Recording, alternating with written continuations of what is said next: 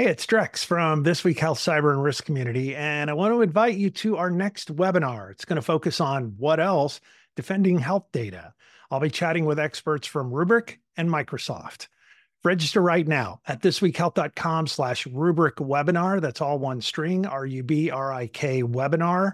Thisweekhealth.com/Rubrik webinar. See you online soon. Today, being a leader in difficult times. My name is Bill Russell. I'm a former CIO for a 16-hospital system and creator of This Week Health, a set of channels dedicated to keeping health IT staff current and engaged. We want to thank our show sponsors who are investing in developing the next generation of health leaders, SureTest and Artisight, two great companies. Check them out at thisweekhealth.com/today.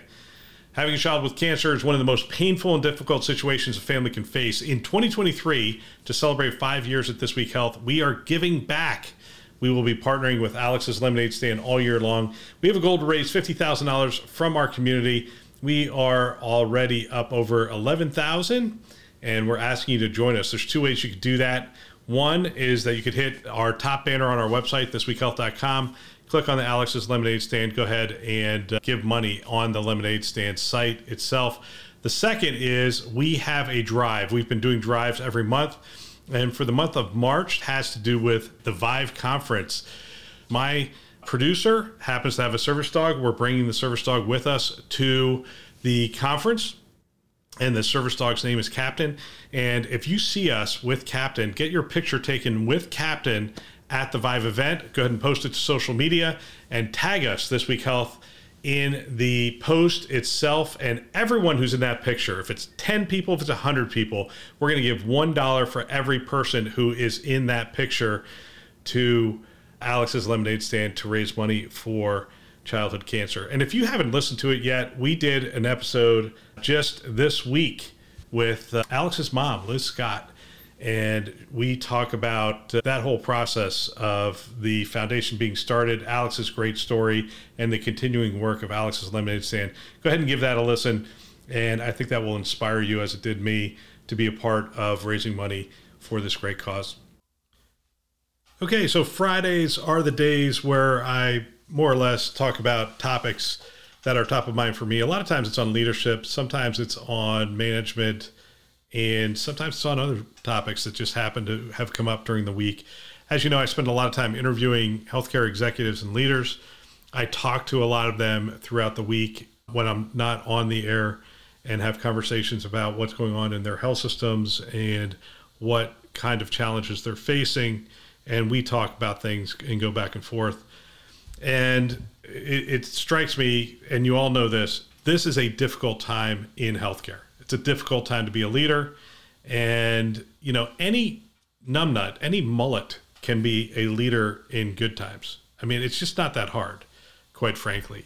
It does have its own challenges. When things are always going good, you have to constantly reinvent yourself, constantly be looking, and almost have a certain amount of paranoia that something's going to go wrong, and be looking out a couple of years, be looking at what's going on in the market, the competition, what's going on with our product. Is our product good enough? Are we delivering things? There's a lot of things you have to look at if things are going well. So I guess I shouldn't say any numbnuts could be a leader in good times, but it is easier to be a leader. You can meld into the background and during good times, but during bad times, you can't be in the background. You have to be in the forefront. And it almost doesn't matter what your leadership position is. You could be the leader of a small department. You could be the leader of a VP of a larger department. You could be a CIO. You could be a CEO. During bad times, there are just a whole bunch of things that you have to do well. And that's what I want to talk about today. I want to talk about how important it is during bad times to be an effective leader and what it takes to be an effective leader. I think one of the first things that it takes is optimism, right? And you have to be able to communicate that optimism. You have to be able to see clearly a path to a better future and communicate that well with the team as often as you possibly can. You know, you have to see the vision clearly. You have to see the future clearly, that things are going to be better. You have to communicate it often. You can communicate it in town halls, in emails. You can communicate it in person on Teams meetings. However, you got to see it clearly, communicate it often, and then demonstrate it creatively. I was talking with Drex today. We did a Newsday recording, and one of the things he talked about was effective storytelling. And as soon as he said those words, I'm like, yes, absolutely. Great leaders are great storytellers. And even if they're not great storytellers, they know the value of storytelling. So they identify people that can tell stories, and they bring people forward who have great stories and give them the floor and let them tell great stories. And the reason for that is it reaffirms in them that there are brighter times ahead, that there is good things going to happen, that we can make a difference, that we can create a better future, right? So that act of storytelling. And what am I talking about? Drex and I were talking about Lean Six Sigma, and we were talking about saving money and how you create that culture around that. And one of the things I remember is we had that culture within our organization. And anytime somebody found a significant savings, like something that was, they were just doing their job like they normally do, and they found a significant savings, we gave them the floor. We allowed them to trumpet that. I remember one of the data center workers reconfigured the PDUs, power distribution units. These are dumb units, and you wouldn't think twice about them if you walked down the aisle. But somebody who's a professional, really understands these things, looked at it and said, you know what, there's a better way to do this. And we can save, and he essentially came to me and said, look, we can save $600,000 to $750,000 in the first year if we reconfigure these things. Now, that's exceptional. And you give that person the floor. You let them tell the story, and it provides vision for people. It's like, this is good. This is helpful. We now have some surplus in our budget. So if something does go wrong, we have some extra money to spend. So optimism, storytelling, these are effective traits of leaders in bad times. I would say, the other thing is courage, right? They're looking to you, and people can see fear. They identify fear, right? So if you are fearful, they will act on that. They will start to become fearful. They will get their resumes on the street. So courage is very important. Now, I would be remiss if I didn't talk about communication. Communication is so critical in difficult times. So there's different levels of communication as I'm thinking about this. One is you have to communicate as much information to the appropriate people as possible. So your direct reports, you should be communicating with them as much as you possibly can. Now, I understand in difficult times, there's a bunch of things you don't know. You don't know potentially what the layer above you is doing. You don't know potentially what is going to happen in the market. You don't know what government policies are going to impact you, or Medicaid redetermination. I mean, there's a whole bunch of factors outside of your control. And so I'm not telling you that you have to provide them a clear path of everything that's going to happen.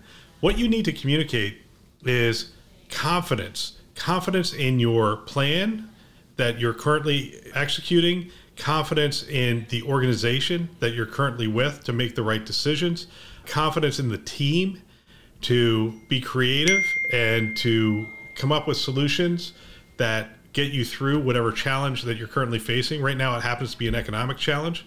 But for some of you, it could be a challenge around a breach, it could be a challenge, around a safety issue or something to that effect. I mean, there are challenging times that could come up that are not economics. It just seems that this economic challenge is affecting everybody across the entire industry, right? So part of that communication is understanding the business that you're in, and educating and communicating with your staff. When I was CIO, I was constantly helping the organization. First of all, I was learning. I was spending time with the CFO. I was spending time with our chief legal officer and others to learn as much as I could about the business of healthcare and how it operated, how it functioned, and the things that were critical for our success.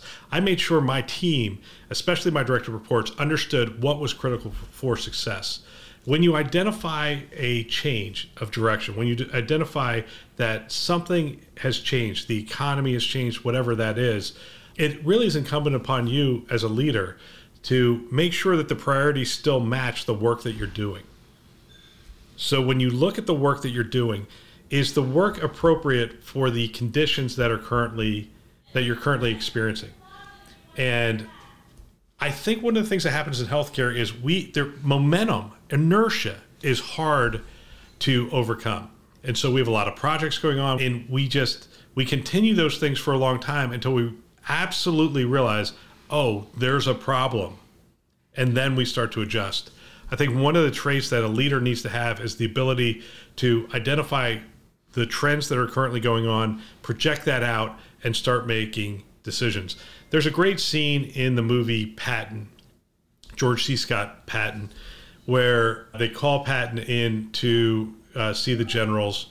And before Patton leaves his army, he said, I want you to prepare for attack in these 3 different areas. I don't know how accurate this is, but this is how it was depicted in the movie. He essentially was with his team saying, I want you to prepare for this, this, this, and this, and prepare to move out immediately.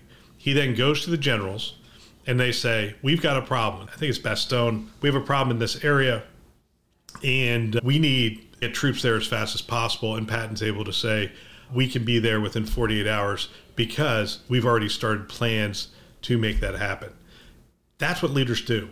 Regardless of if that's accurate or not, that's what leaders do. Leaders look out and say, you know what, the rest of the health system may not have figured this out yet or even identified this, but I know that we are in a financially challenging situation. I wonder how we, whatever that team is, at whatever level, can get ahead of this, be prepared for this, identify projects. It's interesting to me that when these things come up, we are just starting projects that we needed to start maybe a year ago or 2 years ago to have them be more mature at this time when we really need them. But we haven't because we're not using that foresight. So I think that's important. So communicating with your team as much as possible and communicating with them at a level that's educating them on the business, the needs of the business, and the direction that the business is going.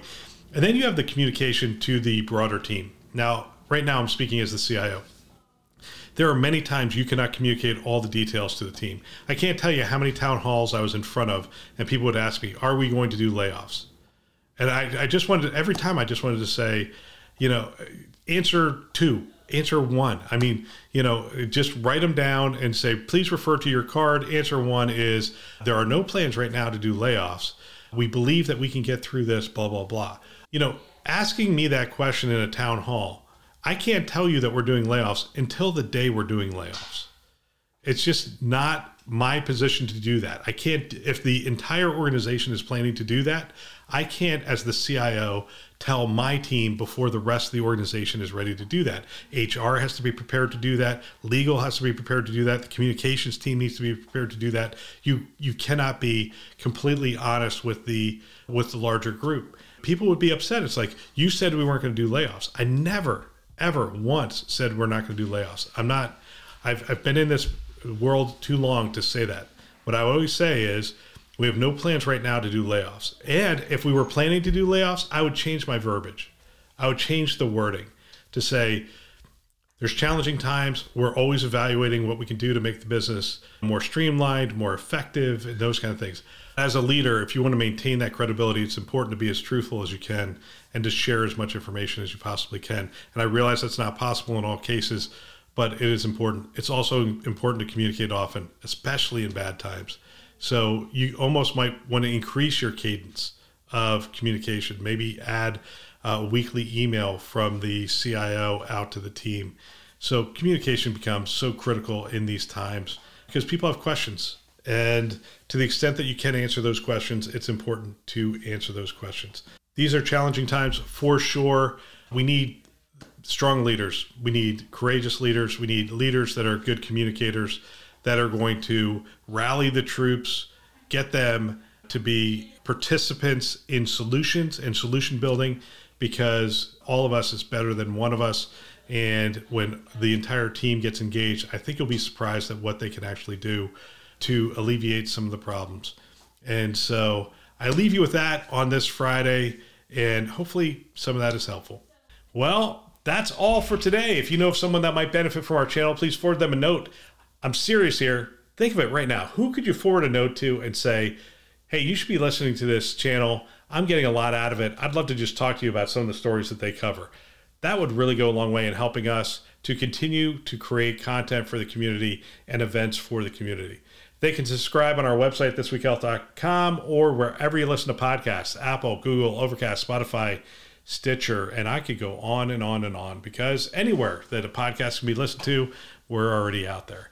We want to thank our channel sponsors who are investing in our mission to develop the next generation of health leaders, SureTest and Artisight. Check them out at thisweekhealth.com/today.